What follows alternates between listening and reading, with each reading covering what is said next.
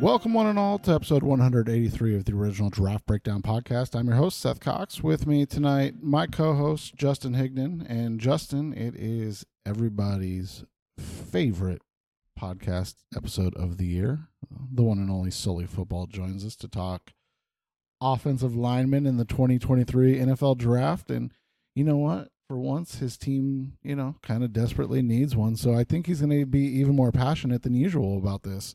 But before we get to Sully, Justin, how was Minnesota? It was cold, Seth, but it was nice. Again, for our listeners, we apologize. We couldn't put together an episode last week. I was in Minnesota for school. I'm halfway done after this semester, so thanks for sticking with us. We're kicking it back off with a bang tonight because. As Seth said, this episode every year this will be our third year now doing this in a row, and this is always one of the most highly rated, if not most highly rated, episodes that we do each year. So, Sully, thanks for joining us again, 3 years in a row. You've been with us since we came back from our hiatus. How you doing? What's up, fellas? How's everything going, man? We're doing good, man. How are you enjoying fatherhood? It's when you are in the pregnancy phase, everybody who is a parent warns you about the sleep, and you think you got it, like you think you understand, and then you get into it, and it's a whole new level of tired, man. It's it's just it's can blindside you there, but it's awesome, man. It's changes a lot about you pretty quickly, but yeah, man, it's been freaking awesome. I got a daughter now, so I'm girl dad. So counting down the days. We got about 21 more years before we win the LPGA. So that's all I'm looking forward to. That's awesome. Congratulations to you and your family. It's really awesome. I'm a 2-time girl dad, and Seth's got a daughter as well. So if you need any hand-me-downs, hit us up. I do got to add too, guys. So I get asked probably 15 or more times a year to do podcasts, and I do none except for this one. So we always appreciate, dude. It's it's an honor that because I know people are always asking you to do the show. Everyone loves to hear you talk O-line, and O-line has become one of the Draftniks and football Twitter's favorite subjects. People really appreciate gaining some insider knowledge. We know that you played in college and you've done some coaching, so we really appreciate you coming on with us. It's definitely one of our favorite shows to do. Appreciate the invite, like always, guys. All right, let's kick this off with the guy at the top of Daniel Jeremiah's offensive line big board, and that's Peter Skoronski. Is he a guy that can play tackle to you, or is he going to have to kick inside to guard, or even like a potentially center? So I think this is an interesting one because of where he plays. Like, the comparison always jumps back to Rashawn Slater, right? But the issue with that is, like, Slater's a once-in-a-lifetime athlete at the position. So a lot of what will, kind of hindered him with the shorter arms and the things people were concerned about, it never really showed up on tape because the guy's, he's an absolute freak of a human being, where Skoronski's really not. He's not a bad athlete, but he's not on the level of what Rashawn Slater was. So I think this is Joel Bitonio, Zach Martin, those type of guys. I think he kicks inside and you just forget about a guard for a long time. Now, Joe Thuney is a pretty good, comparison to him. I know a lot of people are using that one, but I think that's a pretty fair comparison where could he get you by at left tackle for a couple games? For sure. Is it really where he's best suited? I don't think so. The lack of athleticism, I shouldn't call it lack of athleticism, sorry. The lack of being an elite athlete coupled with the shorter arms, I think shows up on film for you quite a bit there. And that's why I think you kick that guy inside and you just forget about, left guard or right guard for a number of years. He's highly intelligent player, a fantastic player. He's just played left tackle because, where he went to school, right? If this guy's at Ohio State or if he's at Georgia or one of those places, this isn't even a conversation, right? He plays guard there. It's because of where he was. That's why he played left tackle, because he was still clearly their best lineman. I think he's going to go really high in the draft, and I think someone's going to be really happy to get him. But, if you remember way back in the day, we had all these same conversations about Zach Martin coming out, and it was can he do it? Of course, right? Like, these are talented guys. Like, just Skronski's got all the tools. He's going to be a great player. You're talking about a 10-year starter, fantastic player. So could he probably do it? Sure. Is that really where you want him? I don't. I'd rather kick him inside and, maybe, he has a Joe Tooney type impact from the inside where he's playing next to, left tackle who's not very good, and he's able to kind of cover up some of those mistakes, which is what Tooney did for us this year in Kansas City. So I think that's a pretty good comparison. And, again, for me, I think you kick him inside and just forget about it. Yeah, I'm glad to hear you say that. Yeah, go ahead, Seth. I was just saying, I just love the small dig you got in there too, because that was beautiful. I'd like to hear you say, for our listeners, the difference between Skronski and Slater, because to me they're not. The only thing similar to me is that they went to Northwestern and that they're under 6'5", right? Slater's athleticism is off the charts. The way he moves is different, and I've been kind of banging the drum that Skronski should move inside all season long, because I've seen him up close, being here in the Chicago area, and actually he went to high school not too far from where I live, down the street here in Park Ridge, Illinois. So I'm very familiar with this guy. I think he's a great player. I just think he's a guard, and the athleticism, like you said, it's not that he's a bad athlete. It's just that he's a guard athlete. And when you couple that with the height, the arm length, and all of that, I think that's where he ends up. Which I think brings me to our next question, because, or at least kind of, I've always thought that it's kind of unusual that Paris Johnson hasn't been more of the big drafts top offensive tackle because of his size and athleticism. But Ohio State actually has 3 potential first round or at least like top 50 offensive line prospects in this class. So I want to get your thoughts first on Paris Johnson and his prospects, and then I'll ask you about the next 2 guys. Yeah, so for Paris Johnson, for me, somebody's got to fix his hands. I think they got to do that right away. But Are they too low, or he just a ton of misplacement. They're all over the place. Guys get into his chest pretty easily. I don't think he's really figured out how to strike just yet. But a good O-line coach is going to fix that, and that's going to be pretty easy to fix. Like, he doesn't have a lack of a punch, right? He doesn't lack length like Skronski, who we just talked about. He's not, Cedric Ogbuehi from a couple years ago who just had pillows for hands. It's none of those type of things. He just has really poor timing, really poor placement, and those things, like I said, the right O-line coach will fix that. And I mean, before he's in the game 6, game 8 of his rookie year. So I'm not really too worried about him. He's apparently, from what I understand, he's really good, like off the field, like dad's a coach, big in the community. He's a freak athlete. He's huge. He can pass protect with the best of them. I really, really like him. I think his ceiling, I threw this out there the other day in one of the group chats. I think he's Ronnie Stanley. If everything goes well, if you get the hands fixed and he continues to develop. But like, the story on him as a guy is like, he's just relentless in how hard he works. So I know you hear that a lot around this time, but these are like guys that are in the know that say like anybody who's around the dude like can't get enough of his work ethic. Those guys always work out. If you have that work ethic with that athleticism and that size and everything else that's going for you, I think he's probably the safest offensive tackle to draft. I like a couple guys more. We'll get into that a little bit later. But I think he's a really, really good player. And you're right. It's weird to me to see him like in that 15 range. Some people, like if he falls to 15 or 18, like I've seen some people say, I hope Kansas City's jumping up to grab him and, kick Juwan back to right tackle. Because, I mean, this guy, to me, he's going to struggle some as a rookie, which, I don't remember who it was, just put this out, but you may see that Andrew Thomas type career trajectory there, where that first year looks pretty rough, but you bet on the athleticism and the work ethic and everything else that comes with it, and then maybe he has that kind of meteoric rise. Where if you guys remember 3 years ago, we talked about Andrew Thomas, and I didn't like him then. So when you do this for a couple of years, you kind of start to learn from some of your other mistakes. So I really like the dude, man. I don't know why he's not, because there's so many quarterbacks, and then you got the freak defensive linemen, and then all those corners were they're 6'2" and they all run 4.3 now.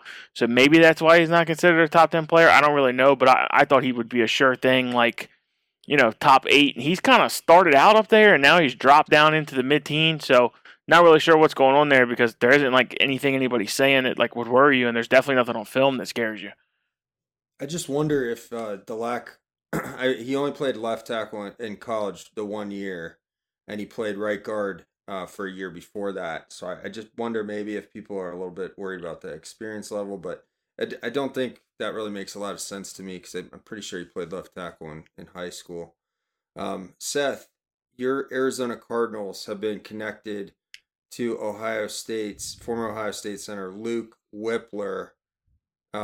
They like him apparently so much that he is a possibility with their second round pick, or maybe even them moving back in to late first round. So first, Seth, I want to ask you, what do you think about that? Is that something you're in favor of?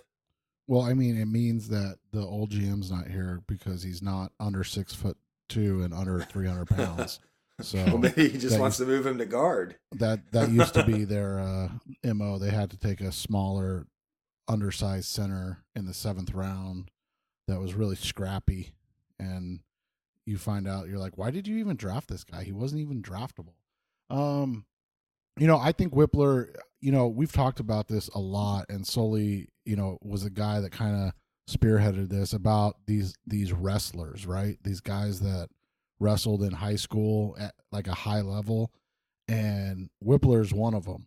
And anytime you talk about that stuff, I just get excited because I'm just expecting a guy that's going to fight you tooth and nail. He's not the biggest guy at 6'3", 305, but for a center, that's fine. And, you come from a Power 5 program, you come from a blue blood, it seems like the type of guy, I think I made the comparison, and, solely you watch this guy for years, Mitch Morse. That's kind of who he reminds me of coming out. And, if you get that level of play from a center, I can't complain. The Cardinals have dropped the bag the last 2 years because their quarterback wanted his college center and Creed Humphrey, and somehow that wasn't worth a second round pick. And then they were going to take the kid out of Nebraska whose name I can't even remember now. And the Eagles traded up to draft him while they sat there. So I don't know, man. That was Cam Jurgens. Cam Jurgens. And so, it'll be interesting if they actually address the center position and not trade for a 34-year-old that doesn't want to play for them. So, Sully, what are your thoughts on Whippler? Have you got a chance to watch this guy? I mean, his testing was pretty above average for a center. Little on the small side. I had I think Morse was a Missouri guy, right? Yeah, Mitch Morse, but he was a tackle in college, I believe. And I was also thinking of another Missouri guy, Connor McGovern. Mm-hmm. Yeah, and Morse was huge, man. Morse was like 6'6", playing center. But the wrestling background, I always love that on the interior because they just understand leverage. And the bigger guys play down on the inside. If you're gonna get movement down there, if you're gonna be able to do blocking the run game, get out in space, you're gonna have to understand leverage in there. So wrestlers always work. I think Whippler's good. I haven't done a ton of work on the centers because, as the aforementioned Creed Humphrey, we got him, so I can kind of forget about center for the next 12 to 15 years. He's one, again, like we just talked about. You learn things throughout the process. He had some, 85% of his film, 90% of his film was like, this is the best center of the last, 10 years. It's a no-brainer. This guy's going to be a all-pro, maybe a Hall of Famer one day. And then he had like 3 or 4 games that, I mean, you couldn't even tell it was the same player. And then, so, a lot of us got kind of cold on him, weren't too sure. The Packers took the kid out of Myers out of Ohio State. Like, all of us are kind of a little sketchy because, I mean, he had some really, really rough film, but, you got to trust your line coaches because who they are 90% of the time is who they are. So Creed's hit, obviously, is best center in football. It's you talked about it a little bit. Your old GM kind of missing on that, but it's not a position of high importance because it's the interior offensive line. It's not nearly as important as the tackles. But, I mean, Creed does so much with setting protections, and that's where, like we just talked about with Skronci, where Tooney helps with a lot of that stuff too. So Creed's been fantastic. When it comes to Whippler, a little undersized. I thought when he got out in space, he got bullied around a little bit. He's definitely struggled in those areas. You could see him on the ground quite a bit whenever he was, asked to do things out in space. Now, some other people have thought he was great in space, but I saw him get run over a lot. So those areas would worry me. But I think overall, you got a pretty good player. I like the kid out of Minnesota a whole lot better. I forget I got like a funny nickname for him, but it's Schmitz. Yeah. Schmitz, but he's a lot bigger player, much more physical. Also, has a big time wrestling background. It shows up in the way that he finishes. So I like Schmitz a whole lot better than I like Whippler, but I still think, if you're into that second round, third round, Whippler, the interior is so easy to cover guys up. Like we're talking about right now, the Chiefs won a Super Bowl with Austin Ryder, who's not a very good football player. He's still on the team. You can cover guys up on the interior, somewhat easily, especially at center because, if they're cerebral, right, if they know what's going on, they can help you set protections, they can do different things like that.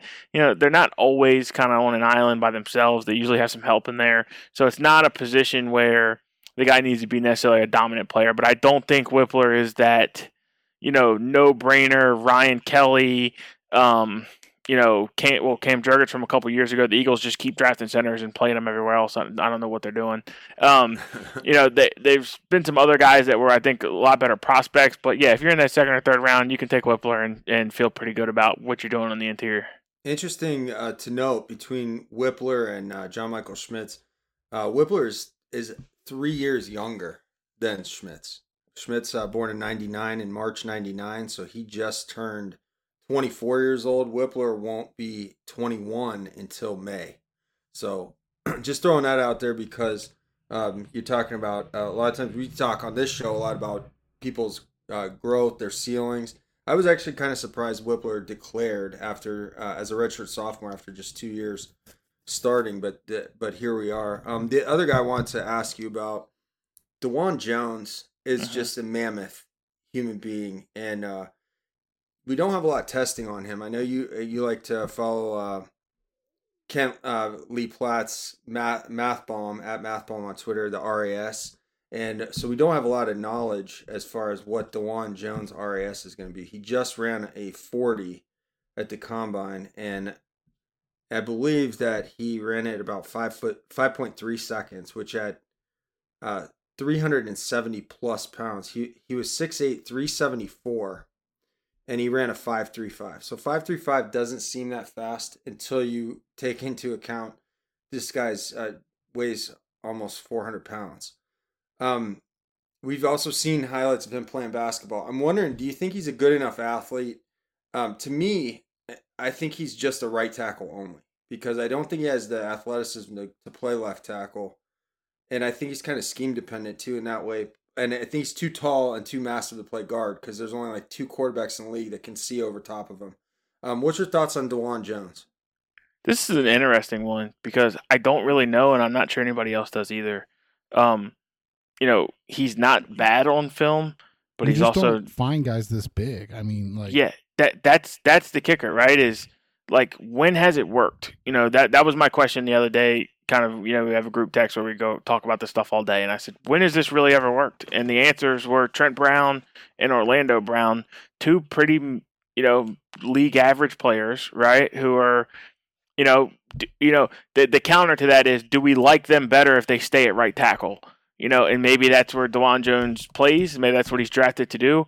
I don't know. I really don't know the answer to whether he works or not right now. Like, what he does well is be gigantic and massive, but that doesn't necessarily always translate over. It just hasn't in the past. And on top of that, like the other really big guys, the big guys that have worked have been, superb athletes. Like I saw someone compare him to Mekhi Becton, but I don't even think that's a very fair comparison. DeJuan's bigger than him, but Becton was more heavy. He was a great athlete. He was just, a big, heavy guy who, and truthfully, hasn't been able to stay healthy in the NFL. So, right. Whenever you have these bigger, slower-footed guys, especially with the way that the game's turning, I agree with Seth. He's going to be super scheme dependent. Like, I would hate to see him. I know a lot of people are mocking him to Kansas City to come play right tackle.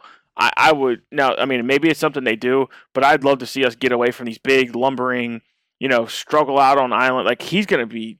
if he's in Baltimore, I don't know, Pittsburgh, Cleveland comes to mind, places like that where he's not going to be asked to do too much. I don't know, maybe he works, but I would stay away from him.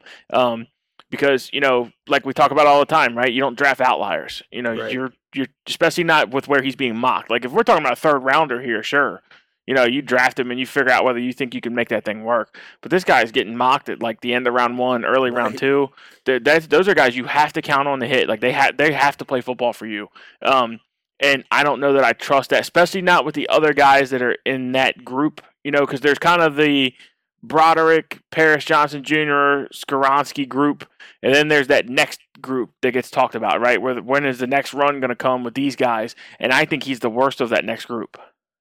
Yeah, I see him mocked to Cincinnati a lot, and I'm not sure that I like that fit because Burrow is a player who does try to extend plays. And when I look at a guy like DeJuan Jones, I don't think he's the type of tackle you want, like you said, for Kansas City or a team where you have a quarterback, even Cleveland, where you have a quarterback who's going to try and extend plays.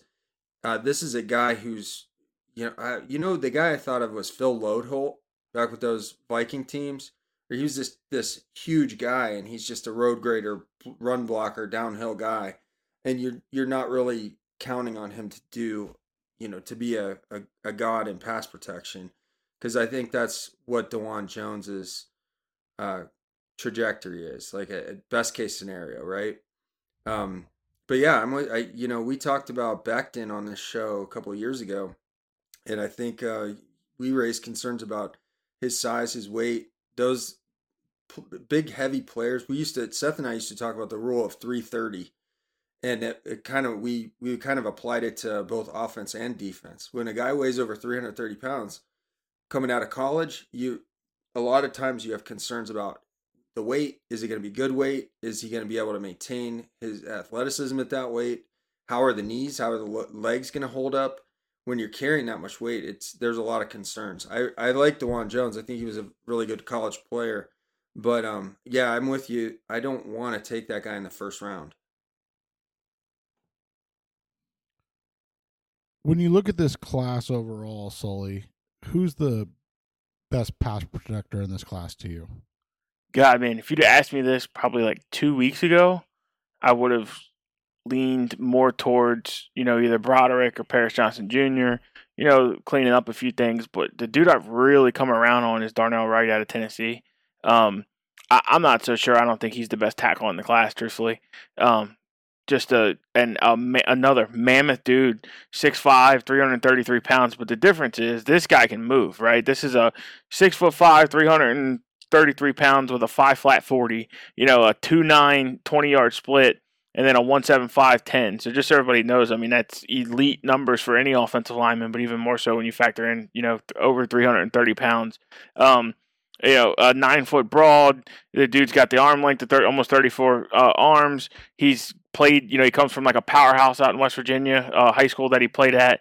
And he's gotten better every year. And the thing you'll like the most about Darnell Wright, if you cut on his film, is, and I think a lot of people are starting to come around on this, he played everybody who's going to be drafted in the first round. Like, he played against all of them, and he dominated just about all of them. Like, his game against Will Anderson, great. He's played against Brian Breeze. He's played against all these guys. So you can find film on him, really, especially over the last 2 years or so, going against most of the top prospects. He performed very well for them, and he's a guy I think already has the best technique in the class for any of the offensive tackles. You see him do a lot of really advanced things. He mixes up what he does in his sets a ton. I mean, there's a clip from Golick put out where, I mean, he's like pushes off from his left foot twice before his right foot even touches the ground. That's a guy that's 335 pounds doing that. He's a freak athlete. Again, can vary his sets, can do just about anything you want him to do. And, I'd say he's the best pass blocker in the class, and that's saying something because he's known really as a run blocker, right? As a guy that can go downhill. So I think he's the best offensive tackle in the class, and he's kind of quickly, I don't know, in the last 2 weeks or so, I really came around on him, especially after seeing his workouts, because the worry was, were we dealing with another mammoth offensive tackle who can't move? But that's just simply not the case with this guy. And, really body comp-wise, if he gets with the right guy, like a Duke, for an offseason or two where he can clean up some of that body composition too, man, I think the sky's the limit for him, and he's only getting better. So, I think Darnell Wright, if you can't tell, I think he's the best pass protector in the class. But I think he's my guy this year. I'm really really high on him. Yeah, Wright it is a pretty well put together 330 pounds, which is it's crazy. Every year these guys get bigger, but also somehow remain fairly lean. But like you said, he could probably still drop some weight. And but I was really impressed with the way he moved, both on tape with the Tennessee tape, and I really don't really enjoy that offense from a college football fan perspective. It's a cool offense from a trying to scout standpoint. I kind of hate it, but you still see quite a bit on tape from him. That's positive. And then you mentioned the combine for a guy weighing 330 pounds. Those numbers would have been great for a guy weighing 290 pounds. You know, he's an impressive guy. I think at first glance, some people will see the weight and want to move him to guard, and I don't think you have to at all. I think he's a left tackle. So I'm with you on that. He's a player. Seth and I haven't got our rankings together yet because we're running behind this year, but that's a guy I think if you're talking first round, especially later in the first round, and I think Seth, correct me if I'm wrong, we mocked right in the first round of our last mock, right? Yeah, that was one of the hot takes was when the former 5-star 4-year starter right was gonna be in the first round, and you're like, really? Yeah, somebody said he was a sleeper, and we're like, oh, the 5-star guy from the SEC's powerhouse, and who went to the combine like that, good sleeper. Sully, what about the road grading run blocker? Who's the top guy in this class who's just gonna move bodies and clear space for a guy like Derrick Henry or Nick Chubb? Yeah, so I don't want to make this boring the whole episode and just keep talking about the top guys, but the reason you keep talking about the top guys is this is a really weak class overall. I think there's like maybe one or two guys at some of the positions that you're pretty sure are going to be able to play for a while in the NFL, and a lot of the rest of these guys have a ton of question marks on them. So I love Broderick Jones in this question, right? The best road grading run blocker. That dude, not only can he run block, he's also a fantastic pass blocker, fantastic athlete. I mean, he wears like 59 or 58, whatever it is. I mean, he looks like a defensive end, and he's playing offensive tackle. Love him. But then a later round guy that I like a ton that I started to see a few other people are coming around on was Antonio Mafi out of UCLA. This dude's like built, just squatty, 340-pound, just nasty, go right at you. I mean, he cleans people up in pass pro like crazy. He can get downhill in the run game. I'd love to see him, like you just mentioned, in Cleveland, in Tennessee. I don't know what Baltimore's going to look like now, right? But Baltimore, one of those type of places, I think he's someone who's like round 5, round 6, you draft, and you feel pretty good about if either of your guards go down, you can kind of plug and play him. Everybody loves his run blocking because he's just a physical, strong, you talk about the old phone booth guy. Like, he's like a much better version of AJ Cann kind of deal. But, I think his pass protection is a little underrated. Truthfully, I think the player is a little bit underrated. He went from kind of being mocked in that undrafted free agent 7th round. Now you're starting to see people put him up in that 5th round and all. So I wouldn't be surprised with the right fit. Somebody grabs him in one of those middle rounds. And again, maybe he's not a starter right away. They might get his weight under control a little bit, but I think you're going to feel pretty comfortable with him. If somebody were to go down, and I'm telling you, you want to see attitude and guys getting finished and things like that. That's your guy.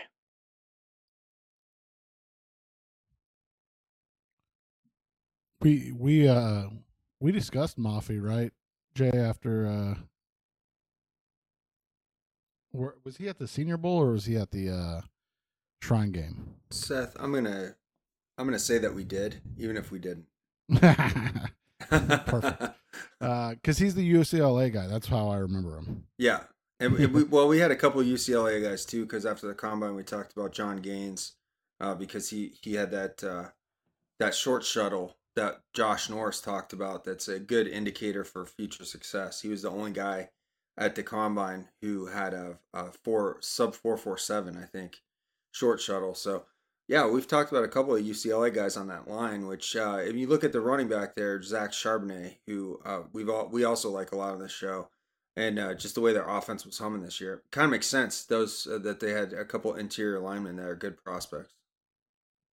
Yeah, Who's and the he most? was at the Oh, Senior Bowl. Okay, yeah. okay, that's what. Okay, and who's the most overhyped guy this year for you, Sully?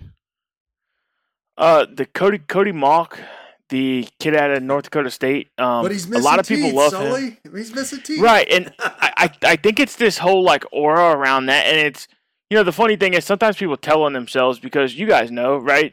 You're in this game. It's harder than ever to get film on some of this stuff. So like, how much North Dakota State film do you really have? And then when you've seen him in the All Star games, when you watch his clips, when you watch his highlights, I mean, there is so much work to be done with him as a player. I mean, from a stance, from hands, from just everything needs to kind of be reworked. And then on top of that, it's not a great athlete. There's not a ton of great size. I saw people talking about him as a tackle. I mean, he's got to kick inside, and I think he's a ways away. I'm not a big fan of his. Even the highlights from him, at the All Star games he was at and such, he just looks really bad in one on ones. I mean, out of place. He almost looks like a defensive tackle when he's in his stance. I'm not really too sure what's going on with that. I do like the no teeth and all that. That's cool, but that stuff will get played out a little bit if you can't back that up in a locker room. Right. So I'm not a big fan of his. I don't know why other people like him so much. Sometimes with guys like him, at least from what I've seen, just kind of following the community for years and such, is people like to latch on to some of these people, and this is not to like completely crush the guy, right? But they like to latch on to some of those level prospects from the smaller places, so it makes it seem like they're grinding film more than everybody else. And look at this guy I got, right? Where No, like nobody would do that. yeah, like so I don't think he's anywhere near the player Billy Turner was coming out.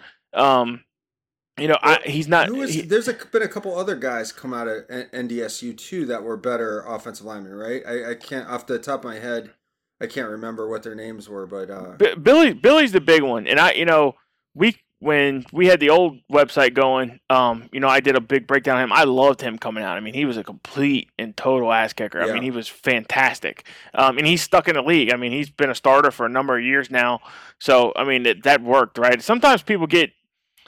Joe Haig was the guy I was thinking of too. Right. Yeah, I mean they've had him. Prospect than Mock, right? Yeah, I'm not. I'm just not sold on the Cody Mock thing. I don't. And again, I haven't seen anything anyone shown me that's like, oh, okay, this is why people are high on him. It really feels more like I got a weird feeling this is going to be the one draft day, where we're like in the round 4 and 5 when this guy still hasn't been drafted, and people are going to be going, man, look at the value there, because right. I wonder if this is a community thing versus a true value on this guy, because I don't see how anybody sees anything technique-wise here that they really love. And then on top of that, he wasn't a great athlete and didn't have the great size. So I'm not sure, like where the fascination is besides the no-teeth thing. So I'll tell you, the testing on him is decent. It's pretty good. But again, that's if you put him at guard, right? Right. And that's where I kind of have him slotted because he's got the short arms. I don't think he's a left tackle type of athlete. And then he's another thing that's worth noting is he's already turned 24 years old. So we're talking about ceiling. What's this guy's ceiling when he's already 24 coming in? It might be different for O-line versus quarterback or something like that, but it's still something worth noting. This is a guy who is playing as a 23-year-old against teenagers and early 20-somethings at an FCS level too, right?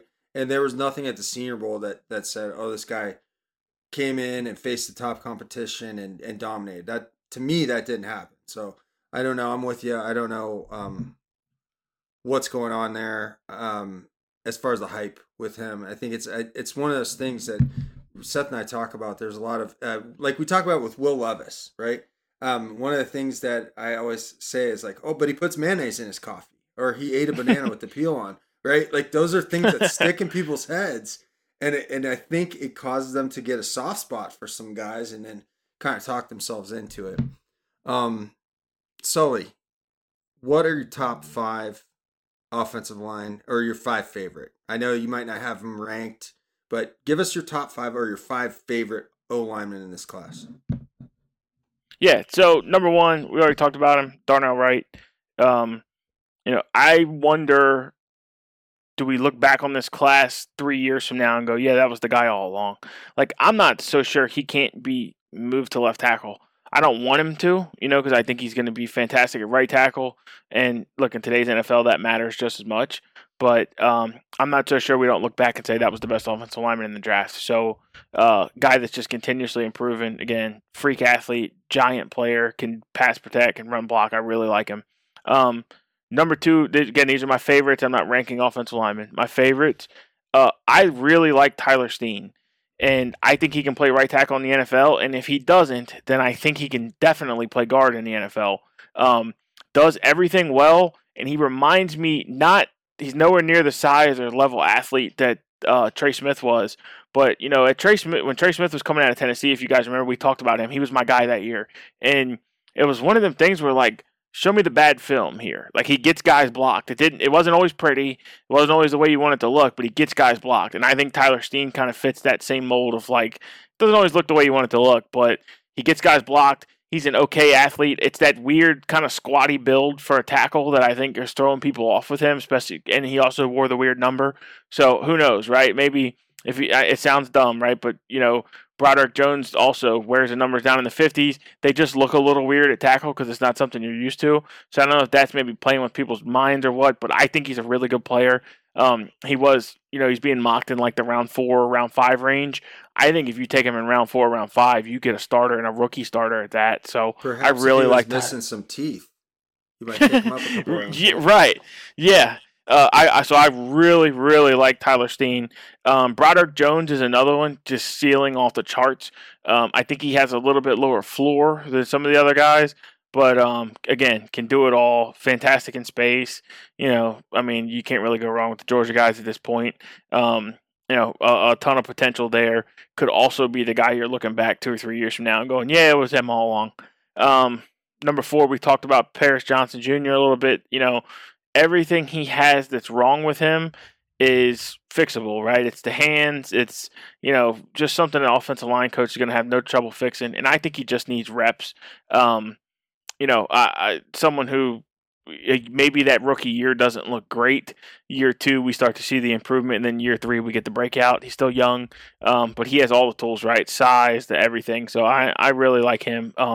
Kind of reminds me of a guy like Walker Little who you just want to see play a little bit more, and then you'll start to become more comfortable with the player that they can become. So really like Paris Johnson Jr. And then my last guy is Jalen Duncan out of Maryland. That's a dude who, like, for his size, the way he moves, it should not be as smooth as it is.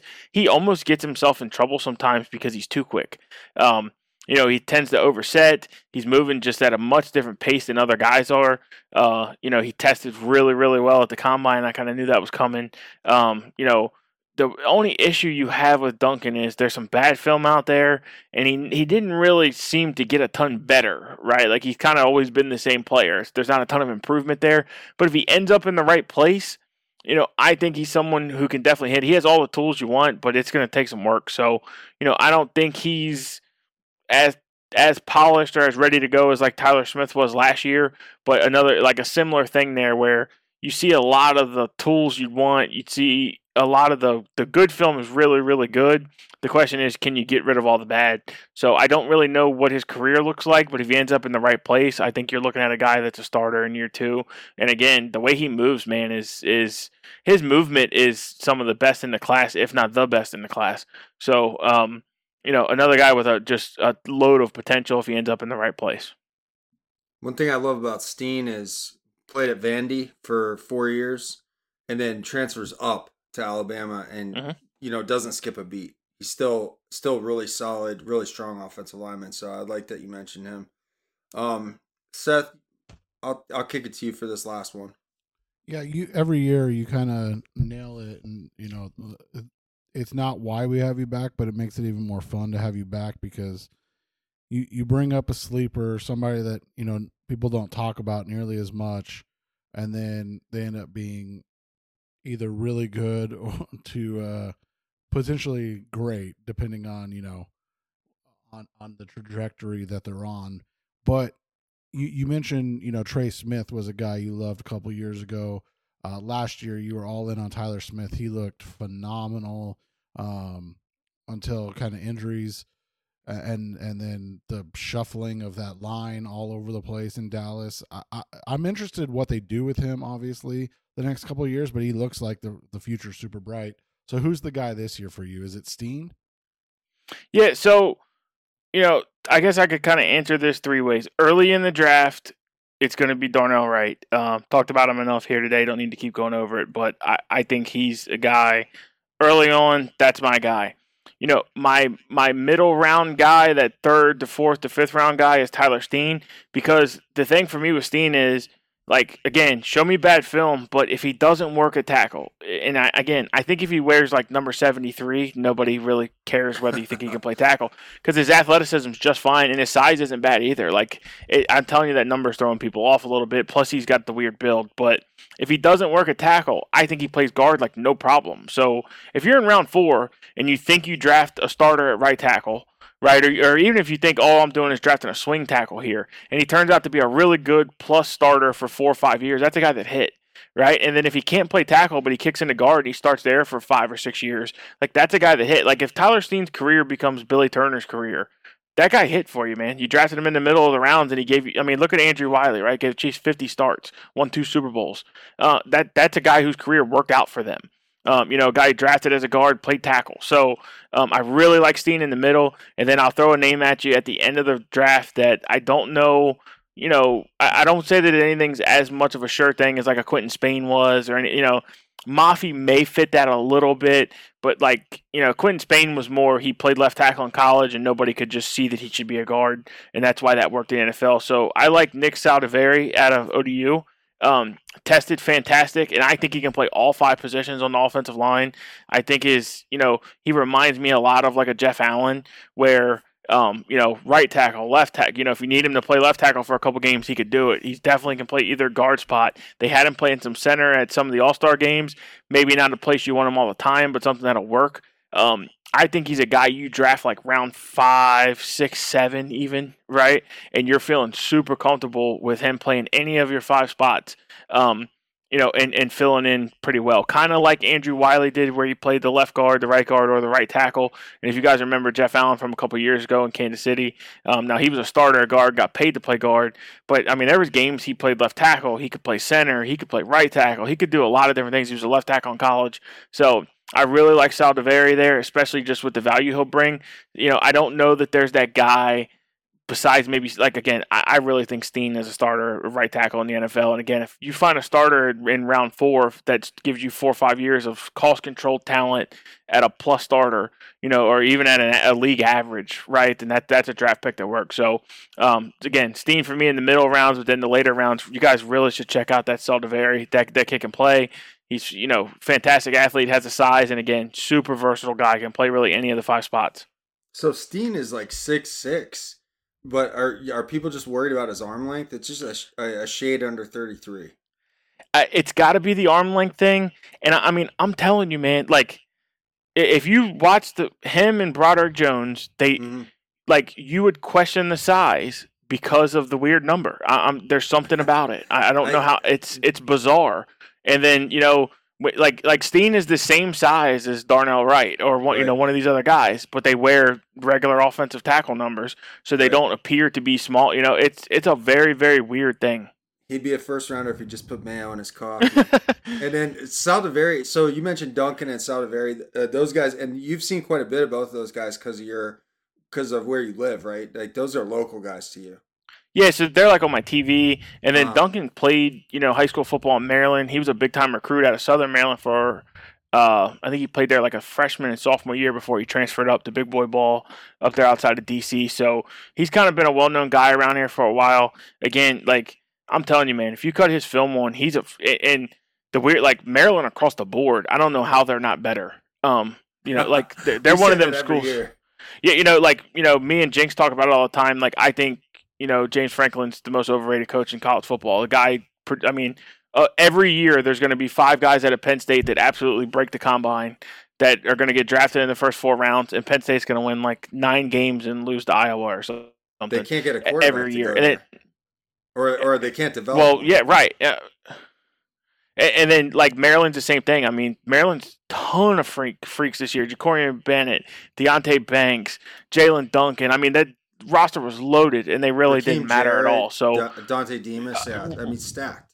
uh, there was freaks everywhere, and they just don't matter. So I'm not really sure why they weren't better, but seriously, Jalen Duncan's a fun watch because you guys will see the movement kind of right away. And then Saldivar, he's got a lot of film out there, a lot of highlights on him out there on Twitter and stuff. Anybody just wants to take like a quick peek, but his size is going to kind of lend him to be able to play anywhere on the offensive line, and he's done a little bit of all that. So again, just a ton. Like, I mean, man, if you're in round 6 again and you draft a guy who can swing tackle for you, play some guard, and if you needed to in a pinch, play some center. I mean, you hit a home run. Oh, that's a fantastic point, and it's one we try and drive home on this show all the time, like about draft slot and what a guy has to do to make that a winning pick. Because a lot of people, I think, and I'm a Browns fan. I interact with a lot of Browns fans, and it seems like if that guy doesn't turn out to be like a hidden gem or a starter, that people just poo-poo the pick. But what you're saying, you're putting in perspective, like this guy becomes a swing tackle backup a long time, a guy you can plug in, as a spot starter. That's a win when you're getting to those later rounds. Seth, take us home with a hot take. Yeah, so you mentioned Tyler Steen, and it was something that I wanted to, bring up because Jim Nagy, obviously, he's always got a little bit ulterior motive with his takes. But, he mentioned this after Alabama's pro day, and that's why I thought it was interesting. Steen doesn't get any love from the NFL draft community. It feels like, but on this tweet it says, Steen proved at Senior Bowl he could play OG, which makes him 4-position starter at next level. And then he said consensus among NFL scouts is round 2, but very little buzz for a likely top 50 player. And I mean, it's one of those things that you look at. I think, like you said, you've got the guys that you mentioned early, in Skoronski and Johnson and Wright and Broderick Jones. And then you've got an interesting next group. You mentioned Jalen Duncan, Anton Harrison, guys like Dwan Jones, and then John Michael Schmitz and the interior guys. But Steen just feels like he's overlooked because, like you said, he doesn't do anything flashy. He doesn't do anything that makes you turn your head. But the dude just blocks people. And like Justin said earlier, the big thing, I mean, that move up from Vanderbilt to Bama and being probably the best offensive lineman on that line, that says something, man. Yeah, I again, just it's the Trey Smith thing all over again. And look at what he's done in the league. I mean, one of the best young guards in the league, and still a lot of the same things you saw on film in Tennessee where that turned people off of him, he still does in the NFL. And it's just he gets guys blocked. So I'm not really too sure why Steen's so far down there, but he is, and somebody's going to get a steal. I think you're right. Jim Nagy's trying to build up the Senior Bowl. He's always trying to, he always kind of has a slant or something that he's doing with that. But I think he's right. It's one of them ones where, Steen's going to end up in round 2, round 3, and people are going to, try to bash it or say that they were right and he should have been around 4, round 5, whatever it is. But guy can play football. And again, if he doesn't work out at the tackle spots, he definitely works on the interior. So I really like him. My hot take would be, I think there's 5 offensive tackles that go in round 1 in a pretty weak class overall. So I think that's going to make people reach a little bit. And I'd say just, that my hot take is there's going to be 5 offensive tackles drafted. But I'd also say I think overall we look back on this class as the Eric Fisher type class where there just wasn't a ton of real blue chip players in it. What position can you really say is stacked, right? Like I think you nailed the one corner. Like corner that's it. feels like the only one, and like you said, it's crazy because now all of these guys are 6'1" plus, but they're still running sub 4.4s. Like the athletes now are insane at cornerback, but like, you know, we were talking about this the other day, and you're a Chiefs fan, and I know you're on Twitter, which we'll have you plug at the end, but like, you're desperate for wide receiver help, and you're one of the people that like acknowledges it. Like, you're not getting the wide receiver help in this class. Like, this is not the class where to need an alpha wide receiver one. Like, this is a bad wide receiver class. I mean, Justin and I have talked about it, and it's not a shot at Bijan, but like, when Bijan Robinson's probably a consensus top 10 player in this class, you're like, yeah, this isn't the best class ever. And that's the thing too. I like Bijan Robinson a lot, but I don't even think he's as good of a running back prospect as Saquon Barkley or Jonathan Taylor. But what I was going to say, that the running back class is strong, but PFF and fantasy Twitter have crushed the value of running backs. And so you're going to get, if you can get Jonathan Taylor at 41, I mean, yeah, you can take Bijan Robinson in the top 10 of this class, because it's not a superstar class, but you're probably going to get some really good running backs in the second and third round too, thanks to the people who crushed running back value and who continue to say not to pay running backs. So if you're looking at the offensive line class, like, this has kind of been like, we've had this discussion now 3 years in a row, right? And I'm usually firing guys off in round 5. This guy's going to be a starter, and that it's just not there this year. So like, and let me ask you this: is it because of the COVID years? Is it guys are older? Seth and I have talked about it all year. This is a really old draft class. Do you think that's it? So I think there's like a mix of things that are happening. So number one, the COVID years are definitely playing a role, right? Because there's just way more guys that are still in college now. So that's pushing down some of your younger talents not getting on the field.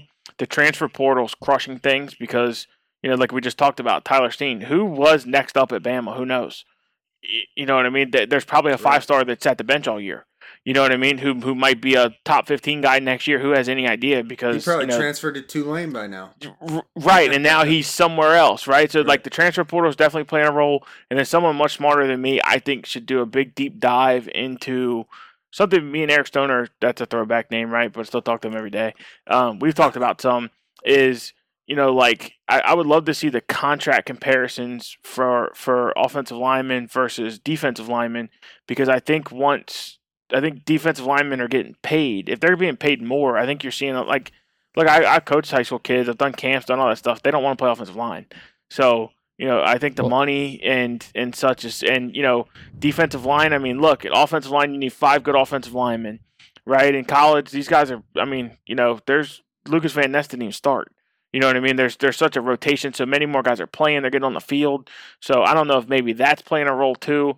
But I think there's kind of a mix of those kind of 3 big factors, right? I think that transfer portals matter a lot more than people think, and I think Tyler Steen's a great example of that. Of, who knows who was really supposed to be next at Alabama, because this guy kind of transferred up and plugged right in. And I mean, it's a joke, but I bet there is. I bet there's a 5-star somewhere that's just sitting there. I mean, look at I think Wanya Morris, right? I think he transferred around a few times. He's in this class. Right. I mean, there's some other 5-star guys that went somewhere, didn't pan out, and they've transferred 2 and 3 different schools, because you can just do it now. And then that COVID year, I mean, look at Jackson Kirkland out of Washington, pretty good player, but I think he's already 25 years old. Yeah. So it's just a weird time, and I think offensive line wise, right? You're I'm pretty sure, or I shouldn't say pretty sure, I know Darnell Broderick and Paris Johnson Jr. are 3 good players. You feel really good coming out of the draft with them. The rest of the tackles, who really knows? Guards, you'd feel really good coming out of this draft with Peter Skoronski. The rest of them, major holes in their game. Center, John Michael Schmidt, right? The rest of them, there's some iffy area there, right? Oluwatimi out of Michigan, right? The guy who transferred from UVA. All these guys have some big time question marks on their game. They're just not as developed. So I don't really know the answer to that. But again, I think the class, Seth just said it. It's corner for sure. There's a bunch of studs running around the corner, which is great for the league. But man, the other positions are rough. I mean, look at the defensive line this year. Every one of these guys has these crazy question marks about him. Like, I mean, if we draft Mosiah Smith at 31, half the fan base is going to love it, half the fan base is going to hate it, and ESPN said it's going to be arguing with each other about whether you should have went in round 4 or not. Like, it's a weird class, and I think my hot take is we're going to be looking back on this one going, well, they took Eric Fisher, but nobody else was any good either, Well, Cowboys fans want Maisie Smith with their first-round pick, so that might spare you. Sully, thanks again. It's always awesome to talk to you about O-line every year. Let's tell our listeners where they can find you. Only on Twitter these days, man. Sully Football. Well worth it. Yeah, Sully Football. I'm back with the OG username. Thanks, Elon. So I couldn't get my old accounts back. As you guys know, throughout the years, right, I've gotten big, gotten small. Fair warning, I don't shy away from any topic, so I don't pretend to be someone else online. So, you may see some things you may not like, but the football talk's usually pretty good. I would say, and you guys may weigh in here, I would think I'm the most realistic, like, unbiased fan. Like, my team's been to 3 of the last 4 Super Bowls, and I still say our wide receiver group sucks, and we're going to win a game next year. Like, there's never just sunshine and rainbows with me. I'm pretty straightforward with just about everything. So, yeah, that's where you find me at, man. And then once a year, I hop on here and hang out with these guys. Well, we appreciate it, man. And honestly, like I said, we love this episode, partially because Justin and I do not claim to have any expertise in offensive line play. And so we get a guy that is an expert on and can steer us in the right direction. So we can. And I like to think we get a little bit smarter each year, Seth. Yeah. Well, after we listen to Sully, though. I agree. I agree. But thank you as always for listening, everybody. We'll be back later this week with a bonus episode. Have a good night, everybody.